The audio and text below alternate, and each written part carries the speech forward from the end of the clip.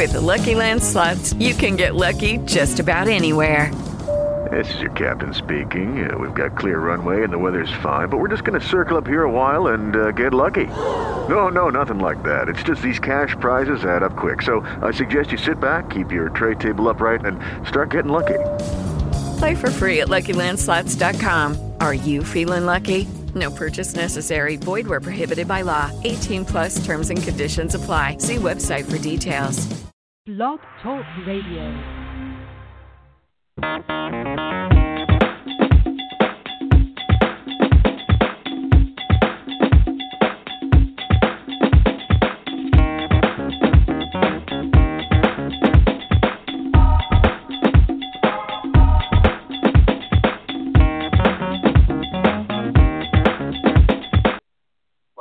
Conversation on justice.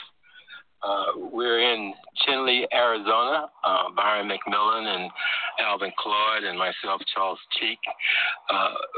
We just left Cove, Arizona yesterday, but we're still on the Navajo Reservation. Anyway, so we're here sitting poolside at the Holiday Inn in Chinle, and in the background you may hear the sounds of a swimmer in the pool. So we're going to have a conversation this morning about our experiences thus far on the reservation and what the impact it's had on us, and also how we can work better with the folks here on the reservation going forward in the future. Hopefully this will provide you with some insight as to what is going on in our lives and how we can impact one another, and especially our brothers and sisters on the Navajo Reservation. So we're going to start off this morning with Alvin Claude. Alvin is the senior statesman who's been coming out to the reservation for eternity, and so we're going to let him talk about his initial experiences and where he is now at this point and why he keeps coming back. Amen. Morning. Yes, I'm Alvin Claude. I currently reside in Georgia, and prior to that, I was living in Hampton, Virginia, where I attended the Cornerstone Church of God, and I was on the pastoral staff there with a lady named Becky Holland. Her and I taught discipleship courses together, and she had a ministry out here on the reservation. So she invited me to come out, and my initial trip out here was back in 2012.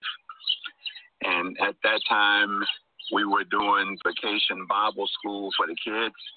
We used to come down and we would rent a van and we would go out through the communities and pick up the kids and bring them in for the vacation Bible school. And then at night, we had tent revivals. And people would come in and we would minister the word. And I noticed when we first started coming out, there seemed to be a lot of enthusiasm for the word and for the revivals. And we had a great time. But like I say, this is my 6th year. But over time, it seems like that hunger for the word has started to wane. And one of the things that I've done on this particular trip is part of self-reflection, looking within myself to figure out how I, as a person, can be more effective at preaching the gospel. You know, when you look into the word, we see all of those things that God has bestowed upon us. But yet, if we don't know how to receive those blessings, then we continue to go without. And so this week has really been a glorious week for me, you know. And as I've learned a lot of things about myself, and I've also learned a lot of things about the people here on the reservation. And I guess last night was kind of a great experience, because as we came to Chinle, this is our first time being here, and the enthusiasm that I saw last night was the same thing I saw the first time I went to Cove. Glory be to God. Amen. So I guess the challenge for me, and for us as a group is how can we keep that going, Right. And so, and that's what keeps me coming back. Jesus has said that he that would be great among you, let him be your servant. So I continue to look for ways how I, as an individual, can better serve the people, not only here, but also in my own community back home and in my family and my friends and my neighbors, because we are living in very difficult times and there is so many horrible things happening in our world. But as the Bible tells us that we wrestle not against flesh and blood, but against principalities, against powers, against the rulers of the darkness of this world. So we want to figure out ways that we can thwart the rulers of the darkness and bring victory in Christ. Amen. So, Albert, you spoke about how it's waning on, I guess you were reflecting on cold, right, in terms of the enthusiasm there. Any particular reason you see that is causing that difference from the first time you came out to now? Well, I think what it is, when you hear the word of God, especially when you're hearing it for the first time, it's exciting. And when you begin to talk about the promises and you talk about what God has done for us and all of the blessings that he has in store for us, it excites people. But then when they hear that and then when they go back, if they don't put those things into practice, it's like what James says. It's like looking at yourself in a mirror and you walk away and forget what you look like. And I think that's what's happening. Okay. All right. Well, we'll explore that a little further in the conversation, but we're going to talk to Byron now. Byron is a newbie. It's his first time coming out here to the reservation with us, and let's see what Byron feels about it. What does he see in terms, because his perspective obviously is going to be different from ours. Absolutely. I mean, so we've been coming out here for several years, so it's always welcome to hear a fresh expression. All right. And get a first-hand viewpoint of what they see. But, first, let's describe this mosaic that we're in at the moment. You look around, you see the rocks, and yesterday we went to the Canyon de Chile and saw all those formations, and you guys pictured yourself with a big house overlooking the canyon. Well, we know that's not possible at the moment. But sitting here outside in this nice weather, I mean, it's not hot, it's not humid.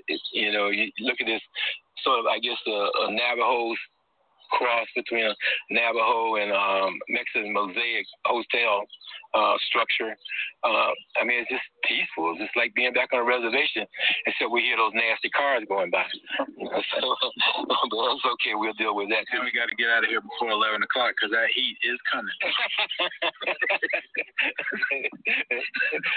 That's for sure. And we'll go back to the air conditioning thing. So Byron, tell us about why Byron is here and what Byron is experiencing, and just give us your overall perspective. Yeah, so years ago I got involved with an organization called CCDA, Christian Community Development Association, who has at its mission for the church to be equipped to work with the under-resourced and the poor, because all throughout Scripture there seems to be this concept that the poor are at the center of God's heart. And I really embraced that, especially through the call of Dr. John Perkins and Wayne Gordon and Noel Castellanos and many others who have actually started CCDA some 29 years ago.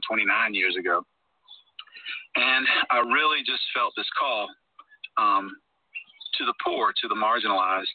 And I remember when I first got in this whole thing, I thought that I was going to bring all these skills and talents and passion that I have for things to the plight of the poor.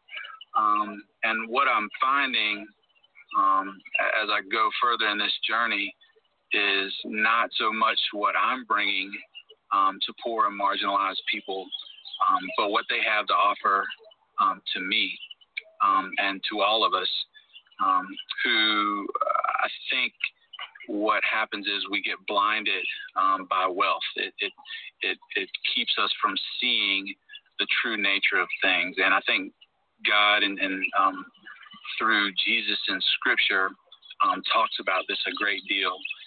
Another aspect of this that really sharpened in my focus, a friend of mine, Martin Fidel, a coworker at Jobs for Life, gave me a book called Geography of Grace, Theology from Below.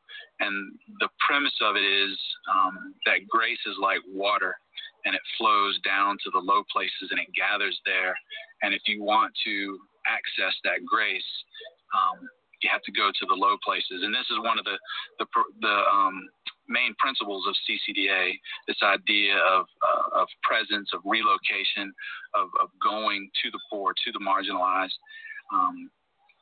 not to help and to change things, but to realize our solidarity with people who are experiencing material and systemic poverty and want, and that as we go there together, God is working in ways that he doesn't work in, or we can't see him working in when we're loaded down with stuff and the comforts and the pleasures and the comforts of this world.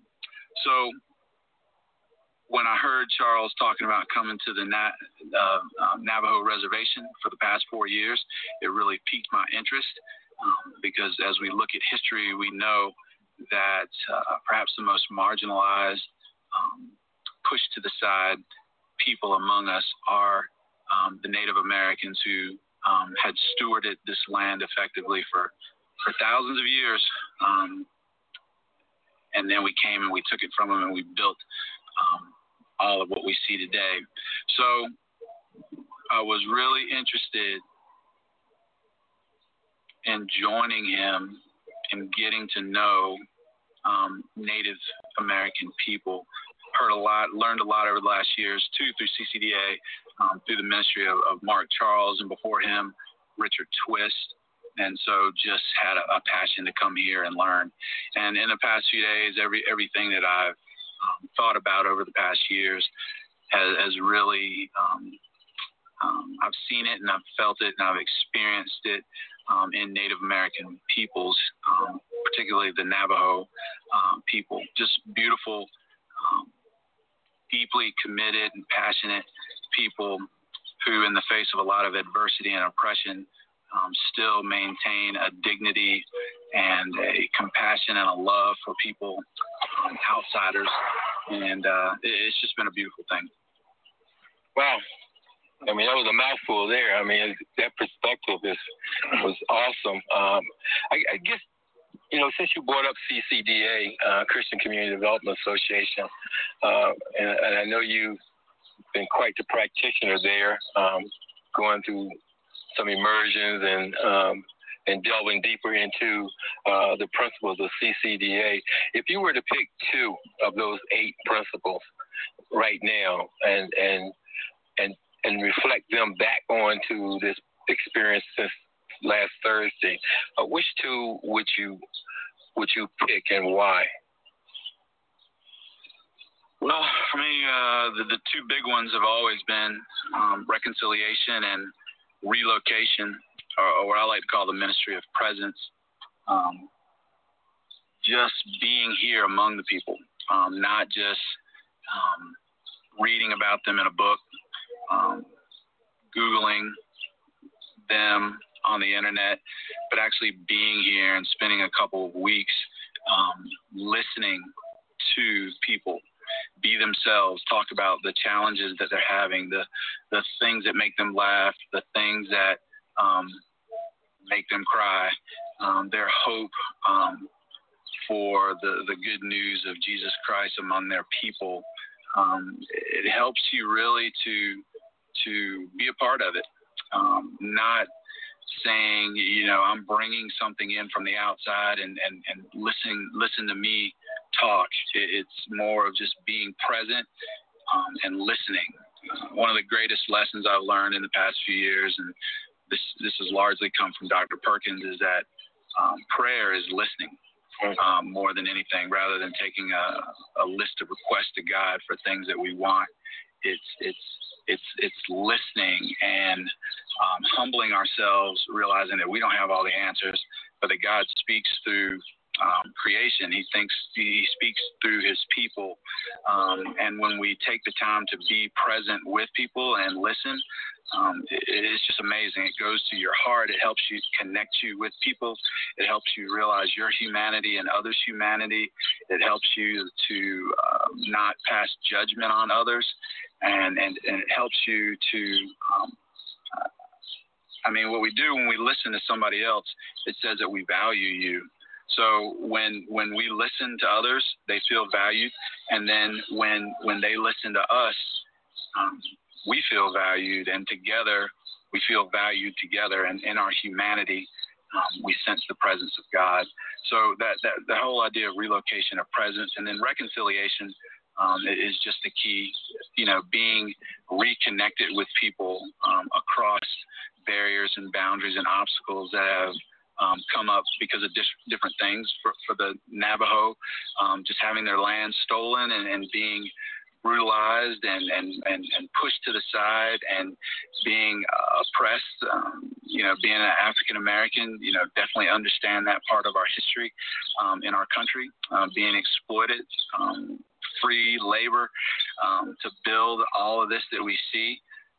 Rather than holding a grudge and trying to get revenge and get mine, learning how to forgive and listen and be humble, all the lessons that Jesus taught us, these are key. These are the only, this is the only way forward.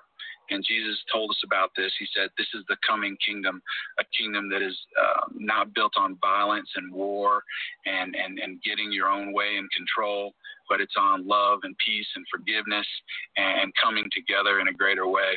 And he gave us the example of that by hanging on the cross and being resurrected. And all of that is, you can experience that through these two principles of relocation. Jesus left the greatest gated community in the history of the world and came to the most broken place he could find, earth. And he lived among the poor and the wounded and created that opportunity for us to be reconciled to him and to the Trinity, to God. And that is our example for each other.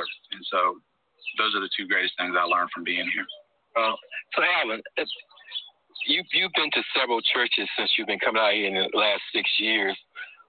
Initially, when you walk in that door, what do you feel? And what happens as you get to know the people or the people get to know you?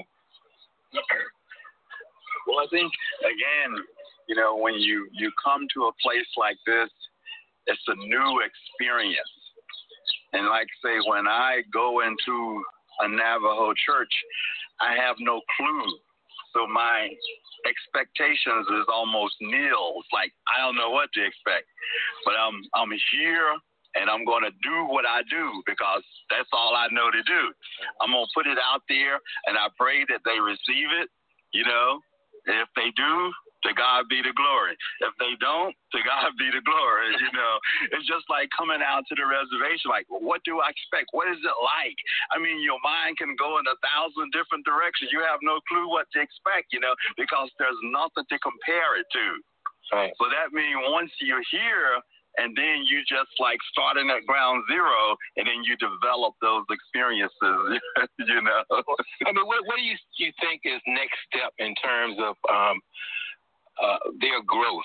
We still, as we hear about more and more folks, or I don't know if it's more and more, but there are a lot of folks still worshiping in the traditional way. And it obviously is a frustrating point for those who have converted to Christianity on the reservation among the Navajos. And I guess the idea is, how do we get to them? Not so much us from coming out here, but more so with them, because there's a great frustration with them. Right, exactly. And I have talked to some of the people, since I've been here, and they have told me about people that were involved in the religion, and they have came to Christianity, and they've stayed for a while, and they didn't see any change. You know, I was talking to one of the ladies at the church the other night, and she was telling me about her husband practices the traditional religion, and she had been after him for a period of time to get him to come to church. And then when he came to church, he came a couple times. But what she was telling me, like, I guess in their practice, I guess with the beads and with the shaking, he says that it's more visual. And it basically he can relate to it from a sensual perspective. But when he come to church, he just hear words, so it doesn't faze him. So he goes back to his old thing.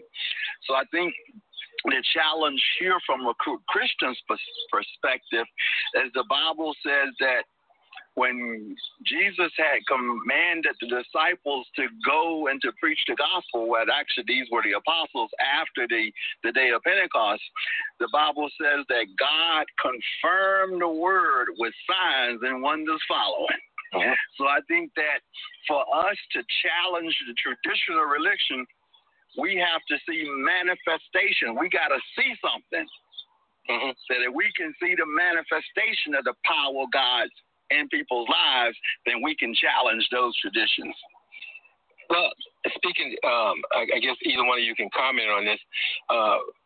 You know, they in the traditional world that they practice, it's more illustrative, it's more hands-on instead of a lecture. So how can we adapt? Can we adapt the message? No, the message doesn't change. But I think presentation. I'm talking the presentation of the message. I mean, the gospel is not changing, but how you present the gospel in that context. I mean, does it always has to be a lecture type? Could it be illustrative? No, I don't think that would change either, because again, when he says go and preach the word, mm-hmm. Okay, but I think what the challenge is, the Bible says that we have to earnestly contend for the faith. Mm-hmm. It says that he is a rewarder of them that diligently seek him. So that means that this requires a total commitment on our part. That if we give ourselves totally and completely over to the lordship of Jesus Christ, that we will see the manifestations of those promises. You know, so that's why that was one of the things that I've been reflecting on. How can I dig deeper into God's word that He will confirm His word with signs and wonders following? Okay. So I come at it. I mean, I come at it from a more practical standpoint. Over the years, becoming familiar with Scripture and hiding it in my heart is one thing, and using words, as Charles said, is needed, is required. But what I found to be really effective is when I get out in nature and I take people on hikes through the woods, and when you're, after you've walked for a while in the woods and you're thirsty and you come upon a stream, and if you're in a location where the stream is flowing freely, it can become an illustration point of how God continues to refresh us and fill us up. It gives you an opportunity to bring this idea that God created the heavens and the earth and the rivers and the skies and the mountains. And it gives you an opportunity, a visual opportunity to share a lesson. And the more you experience life with people, you can take the word and make it real based upon the experiences that you're having together. So somehow the people here have to figure out ways to experience life together outside of just church and sharing the word. And the Spirit, that's why God said, when Jesus left in Acts 1:8, He says, I'm going to send you a helper. You're going to be my witnesses, and you're going to receive power. And it's not just to speak the words, but it's to live these words out and to then be able to point to things that we're experiencing to help people understand it. I mean, walking the hills behind Cove Church, you could just experience the presence of God in nature, in the mountains, in the hilltops. And rather than, as the ancient traditions kind of have done, they created a god out of the moon. They created a god out of the horny toad. They created gods out of the coyotes and the wolves and everything that's out there. So learning how to take the word of God and make it come to life through the things that God has created, pointing back to the Creator, this makes it real. And for me, and so I just know raising kids, I've raised 5 children, and Scripture always came to life on these adventures that we take, these vacations that we take, or doing chores around the house, or just being together in different situations. And I just think that is what's needed. That's why you have to be present with people, because life happens, and as you have hidden God's word in your heart, the Spirit will guide you into making connections so that these things stick. And they don't become gods. They just become guiding principles to point us to God, to point us to the Holy Spirit, to point us to Jesus, to point us to our need for each other. And Scripture and the life of God and the Trinity becomes real in us. Well, interesting. Maybe just piggyback off of something you just said, both of you just said, and go back to the point of where we all got introduced to coming out here at some point. And we look at it, and I often say that more people need to have this experience. But then I think about defining what experience is. And the danger of saying, guys, you need to come out here and look at these beautiful canyons, walk on top of that hill that Byron walked on where the cross is, and sit up there and reflect and look at the valleys and the mountaintops. But what's the danger of making a wholesale statement? You need to come out here and get this experience. Well, I don't know if there's any danger in that, because, see, anytime we are exposed to stimuli, we receive it and we all process it in different ways. So like as we sit here today and we look around us, and as we look at this information is received and we're processed. So everybody else that would come here would also process that information in a different way. And the way we process the information is based on our prior experiences. As you were talking earlier about that, when I walk into a Navajo church, I don't have anything to compare it to, so I'm like an open slate, So, and I think the more experiences that we have, or the more knowledge that we acquire, it broadens our perspectives. So I would say, we invite people to come out and to experience that. And like I say, they will process that experience based upon their own individual selves. Again, just the danger is coming out thinking that you're bringing something to people. God is here and is working. And so if you come out, wanting to receive and to listen and to hear how God is speaking through the land, through the people, through the circumstances that have brought people to here, that's one thing. But if you think you're coming to bring something, to do something great for others, you're probably going to be disappointed. And so just coming out here open mind, open heart, open ears, willing to listen, willing to learn, rather than bring something. We see this, a lot of short-term missions work in our country has become something that's not so good, because we think we're taking something to people. We're coming in as saviors. We're bringing resources that people don't have, knowledge and information of God that others don't have. And so that's the danger, because it becomes an industry. It becomes a transactional thing. I give you something and I expect something in return. But when you treat it as an ongoing relationship, getting to know people a little better and better each time you come out here, knowing that God speaks through people and the circumstances that he puts us in, that's a whole different thing. I noticed when I first got out here, I don't know the people, but I see the reaction to Charles and Alvin because they've been building a relationship over years, and these aren't strangers to them.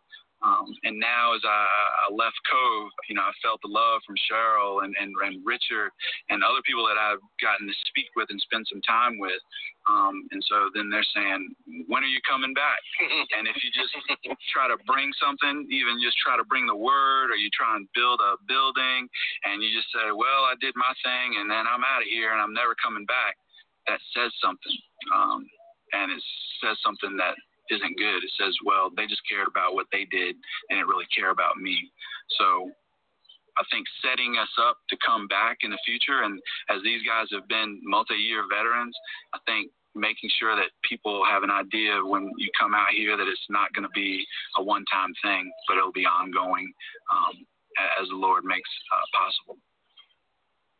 Now that we've digested and regurgitated and did all that, let's just do some formation type thing. Let's do some formulative stuff.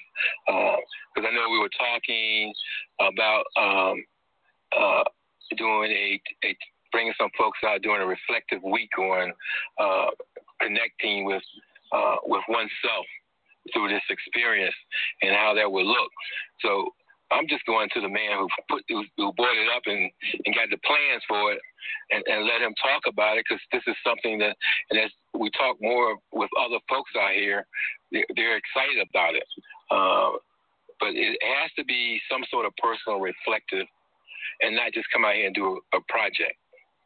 Maybe tie something into it, but as an experience, but not as a project on people. So, Brian, you want to tell us a little bit about that in the next 2 days? Yeah, well, for me, the times that we're in require some, I believe, lives of deep contemplation and learning to listen. So I really see the need for having times where we get away and perhaps contemplate a passage of scripture or what they call a sacred word that is very prominent in scripture, and dwell on that. In the Psalms, a lot of the Psalms, it ends with Selah. It's like meditate on these things. And that's where the Spirit really goes to work. And if we learn to do that with each other, and learn to listen to each other, and listen to what God is speaking to each one of us, and we learn to share and value what each of us is hearing, that together we can come up with a much broader perspective of what God is saying to the world. So doing some exercises here like that, getting up, seeing some sunrises, seeing some sunsets, walking in nature together, and then having a time afterwards to listen to one another and kind of debrief, and then try to dream together and say, well, what do we feel God is saying to all of us collectively through this time that we've had together? And it has to be with people who are coming to this area from outside, alongside of those who are already here, and then we learn together from each other. So over that time period that we're here, we would definitely build in some reflection, contemplative kind of practices. The desert fathers, the founding fathers of the church, the early apostles, they all had practices that they put into place to allow them to absorb the word of God, and then to then engage in praxis, which is right living. We get so caught up in orthodoxy, which is right believing and understanding, and we get the words and we get the knowledge, but then we don't know how to live it out. So you've got to marry orthodoxy with orthopraxy, and then when you do that together, something will come of it. I have no idea what it is, but God knows and the Spirit knows, and He's trying to unleash that on all communities across the world. But for this one, that's some of the practice that we would engage in during that time. But why here? Why here? Yeah, I don't know why here. I know that you guys have begun deep relationships. I guess Alvin, you've been coming. I guess next year will probably be, you're getting close to a decade of coming here. Charles, you've been coming here for 5 years. And what's happening is what I've heard you guys say is, people are starting to open up to you in ways that they haven't before just because they've begun to trust you and that relationship is there. So you have that. And then, two, like I talked about earlier, it is a marginalized, it's a different world here. Most people in America that are just kind of going on doing their everyday lives, they're not thinking about the Navajo Nation. They're not thinking about that. And people have been pushed to the side, and they're dealing with all kinds of things from their past and things that are present that I just feel God can speak to people in a greater way because of what's going on here and the people that are here. And so those are the two reasons. You guys have built relationships. It's been ongoing. It's a marginalized, forgotten about place in many regards. And the Spirit of God is just working here in a way that I think people can slow down and listen a little better than you can in, say, a real busy metropolis like New York or Chicago. But if you live in those places, you can come to a place like this, learn some things and listen, and then go back, take it back to wherever you are and be more effective. So we're talking about a small group, about 10 to 15 people coming out here for a week, 10 days. Jesus only dealt with 12. He dealt most deeply with 12. So that's trying to multiply, so we can add some more to it. So. I know. And I think, one, that allows you to really draw closer to one another. You get to know each other better.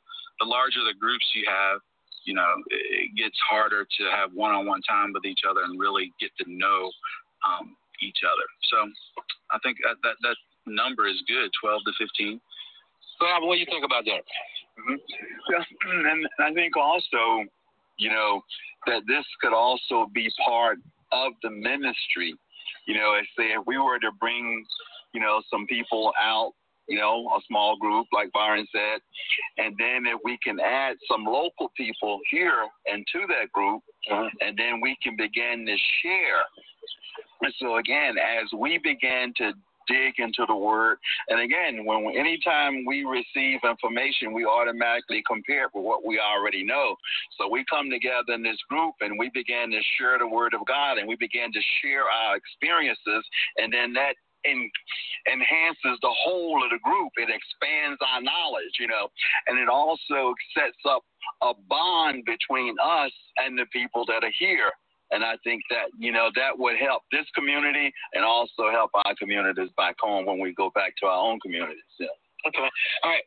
Let me just reflect on some of the things we've heard this time. I think I've heard more stories this time about things that occurred on the reservation, like Kit Carson and, although I saw the movie and stuff. And then also what we learned about what was the valley of, I don't know where the Spaniards came in or the Mexican Mexican cry and then a couple other things about when we got the tour with Sharon and Robert up on the mountaintop and going through all those places and seeing and learning about how the land transfers occur and people being buried in certain places, so you can't put a farm there or put a house there. Uranium and just a myriad of things. We think we got it bad in the cities. When people talk about drive-by shootings and locking your doors, and because it's all of that, and you start reflecting back, because it gives you, as Byron said, that time to start reflecting and looking back and start appreciating things for what they are, and then little pieces of history. The things that we weren't exposed to, or for whatever reason. How has that impacted you, not only this time, but other times, especially you, Albert? Mm-hmm. And then I get to Byron because he's first hearing about it. I wish it had been the first time for me doing something. And I think also one of the other things, we look at the events that has happened in the past, but then we also look at the problems of everyday living. And like we say when we talk to Robert and Sharon, and when they took us up on the mountain to where they live, and the distance that they had to travel over unimproved roads just to get from their house to the main street. And oftentimes they were stuck in the mud and the road was washed out. I mean, this is what you have to do just to get to work, you know. And we have our issues back home, but anytime we have an opportunity to share what somebody else is experiencing, sometimes it make our experiences don't seem so bad. For real, yeah, that's true. That's definitely true. Yeah, and so for me, it just comes to this whole idea that Christ came to set up another kingdom, a completely different kingdom that wasn't run like the kingdoms of this world. And so I've heard it referred to as, you know, the Pax Romana, which is the peace of Rome, that the Caesars and all their military might and their political expertise said, we're going to bring peace to the land through violence, empire, and control. And actually, he used the term gospel for the good news. This is good news that Rome is bringing peace. So wherever you are, you can sense that peace, and you can be proud to be a Roman citizen, and that the Caesar is the savior of the world. And Paul and the other writers took that word. I guess maybe you could call it cultural appropriation, and said, no, this is the good news, that there's another kingdom that is coming, and that is set up through love, forgiveness, and humility and servanthood, agape love, seeking the highest good of another. And Jesus was the model of that. And he says, when you give your life away in this way, you will have peace. You know, his peace is not of the world. And so he was setting up an entirely different kingdom. And so when we learn to live that way, we are actually playing out that grand narrative that the kingdom of Christ, the Pax Christi, is greater than the Pax Romana, the peace that empires bring. And we get to play a small part of that when we live it out in a place like this together. You know, let's jump on this whole uranium thing. I mean, that's a whole new ball game. I mean, that's just, I know the first time when I came out here and I was told about it, I went to Dr. Google immediately, you know, and then started reading everything I could. I mean, it was like 3 pages of articles and information and about what had happened with the people and how it happened, when it started, and the effects, and the long-term effects, and the continuing effects to this day. Because as I was told yesterday, that there are older women who are now suffering and really paying for it in terms of, I mean, they have the highest rate of dialysis. You know, their husbands, and they brought it home, and it's taking effect. The husbands have been long gone, died at tender young ages, and trying to support their families in a way, and we're never told, you know, the effects of what could happen. I mean, so you think about it. You think as I was standing up on, we were in the Chinle Valley, the valley of the Chinle or whatever yesterday, and looking at those rock formations and those stratas, and thinking about civilization and evolving and until where we are now, and then I start thinking about the whole, I don't know, it just keeps coming back, the whole uranium thing and that mining and what, and where is that in terms of that rock strata that we were looking at? Where is it? Are we on the top of it now and still dealing with to yet another strata 100 years from now that somebody reflect upon and look at it? Will they think about what happened? I mean, what are you guys feeling once you were told about it and how it affected the people? It's just like everything else. Again, this kingdom that Jesus is bringing is in confrontation, is in conflict to the kingdoms of the world that would say, you know, because of this country wants to bring peace through the empire of the United States, and we create a program that creates weapons of mass destruction, and the raw material of that is uranium, and you become more concerned with that than the safety of people who are producing the products to make those weapons. And so you realize that you get this paradox of life, and you're trying to bring peace through weapons of mass destruction. It creates a situation where people have been abused and oppressed and exploited. And so that gives you an opportunity to live out your faith as you start walking alongside of people who are dealing with that. So how to fix the problem of a town, of communities that don't have men over the age of 55 there because they're all dead. You got to figure those things out. You got to say, well, how do we bring elders from other places to come alongside and walk with you in love and to be that grandfatherly figure of wisdom and knowledge and understanding that comes through experience. That gives you a chance to do that. And so much of what Jesus taught us was saying this is how you fulfill the words of Micah, to act justly, to love mercy, to walk humbly with your God. You come here and you see that an injustice has taken place, and you learn to listen to the Spirit and figure out how to do something in that particular situation that can help it. And it's not through power, force, and control. It's somehow through love, forgiveness,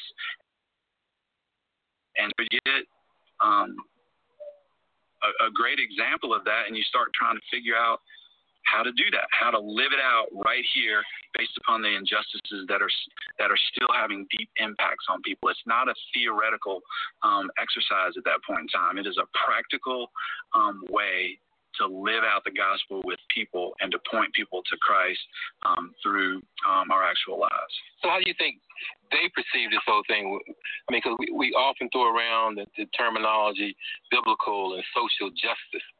I mean, how through their lens, but we can't see through their lens. I mean, based on what you just said, Byron, what do you think they see? How do they perceive this thing called justice? I think it's through the love that you show them. The words and the concepts justice don't mean anything until someone senses and feels that you love them. Agape love seeks the highest good of another person. And if you come in and you walk and you love somebody, they know it. They can't necessarily put words to it. They feel it and they sense it. And then I think you have to feel it and sense it first, and then you put words to it. Then you can say what it is. And then it's out of mutual respect and trust and love that people's ears and eyes are open. What's the saying? People don't care how much you know until they know how much you care. I think that's what it has to be. And when we look at the life of Jesus, I think that's why he took 30 years before he ever started his ministry. He was fully engaging in the context of the world in which he was sent. He was one of the people. He wasn't just some mystic that flew in off the desert. This was Joseph's and Mary's boy. We've seen him grow up, Nothing good can come out of Nazareth, but yet and still he came out of Nazareth. All those things we get to live out when we engage with people, and that's when those words of justice and oppression and exploitation mean something that can be overcome or embraced, depending on what it is. So in the few minutes that we got left, Alvin, when you plan this trip to come out here every year, what are your expectations? Or do you have expectations? Well, I think that's it. And back earlier when you had asked about the danger, and basically I said I didn't see any danger, but I think Byron hit it right on the head when he says that if you have expectations, that's the danger. Right. If you come out here with preconceived ideas, then that could be a danger. But if you come with an open mind and an open heart, then you can receive. And just to touch briefly on the uranium thing, I think what we saw here was man exploitation of other men for personal gain. And then if you go back into history, all the way back through the fall, we see that has happened. Even with empires, even with slavery, where a man will exploit other men for personal gain. And the reason, again, this goes back again to the Bible, when that we left God. God is the only source of good in the universe. So now man is choosing between himself to decide what's good and what's evil. So the God that establishes the empire, to him, that's good. If I can go out and conquer all of these people and make them subject unto me, that's a good thing. But the people that's being conquered is not a good thing for them, you know. So good becomes relative when you're outside the realm of God. So this is why we got to come back into that kingdom that Brian was talking about, where God established the good, then we all can prosper. Man, you know, it's good sitting here with these two brothers. You know, it's just, I mean, so much wisdom, so much insight, and so much love. And at the same time, there's a release. And I think we all experience that release out here. You know, someone sent me a text message this morning and said, "How are things going? When you coming back?" So I responded, "It's going well. I don't know."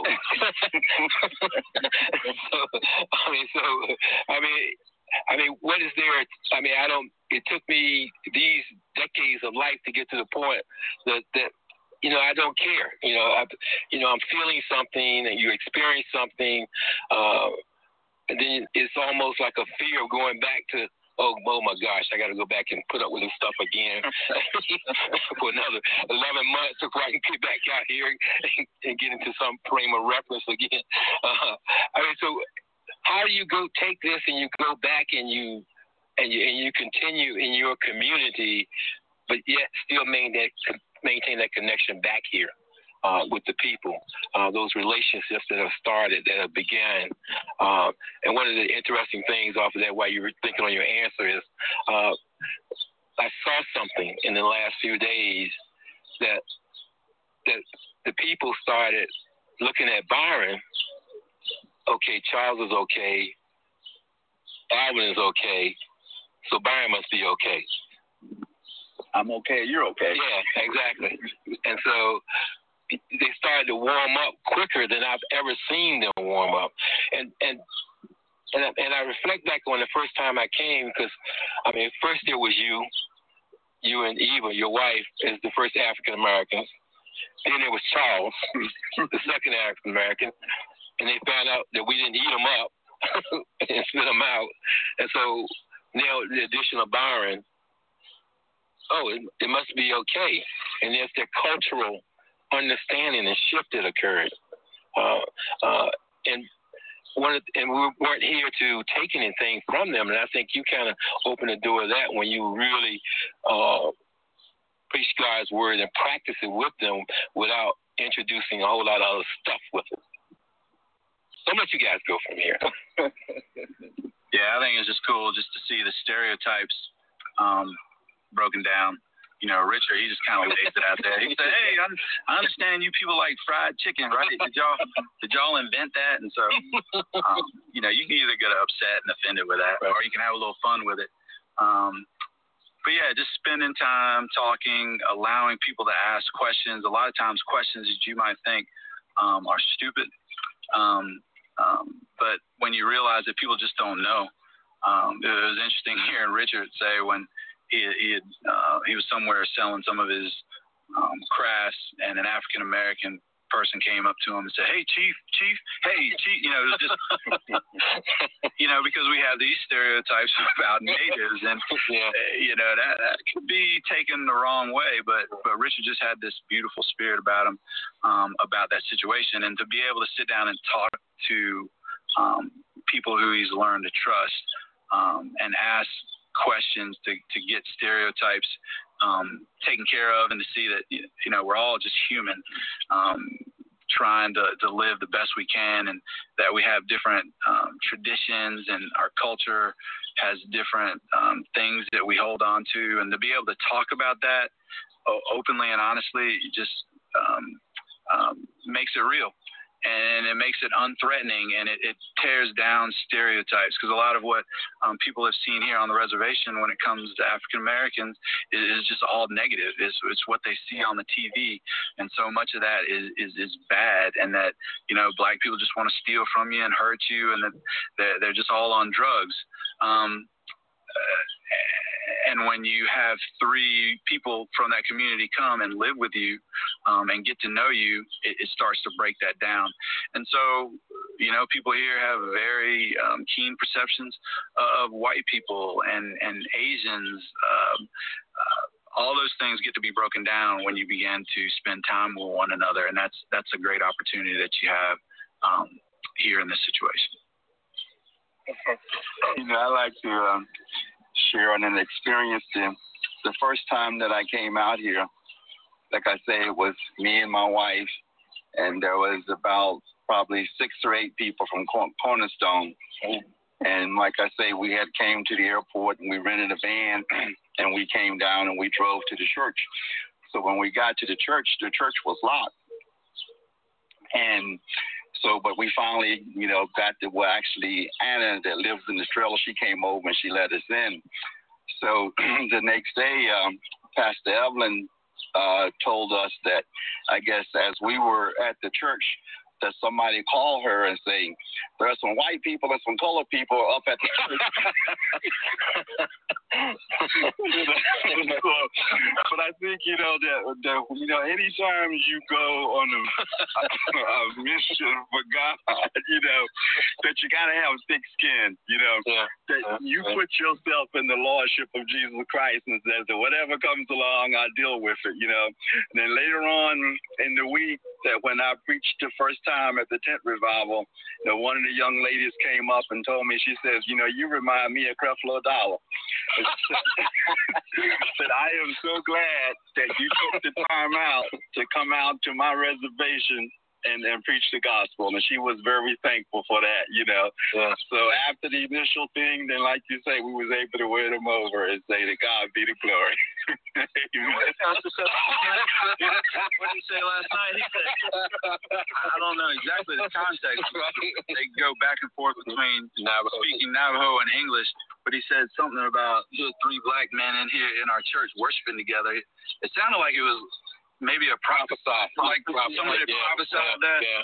And so when people see, I guess, you know, years ago, someone had said something about black men coming to speak in their culture, and to know what the culture was like at that time, realizing that wasn't something that anybody thought was likely to happen. Right. And then when it happens, it just gets pointed back to this is the power of God manifesting itself. So being a part of that's pretty cool. Yeah, and the good thing about y'all didn't sit in the back of the church either.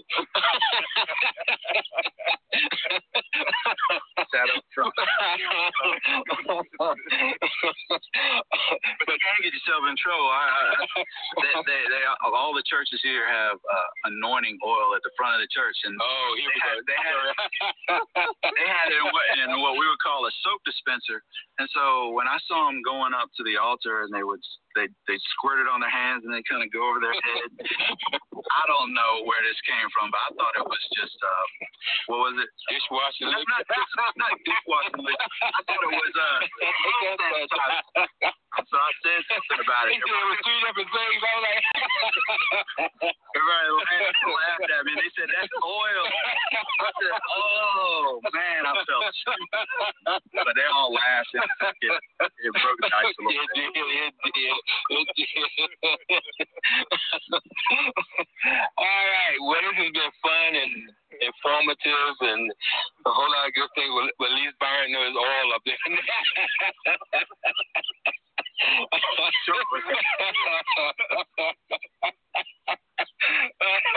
Oh, my goodness. Thank you for tuning in for a front porch conversation on justice. There's more to come. We might do a short segment tomorrow after we go to White Rock Point Church and go to Gooseneck Valley Caverns or overlook or whatever it is there and look at more of this beautiful scenery. Thank you for tuning in. Stay tuned for further sessions And we promise that it'll be just as humorous as the day with the hand sanitizer and the oil. Have a blessed day.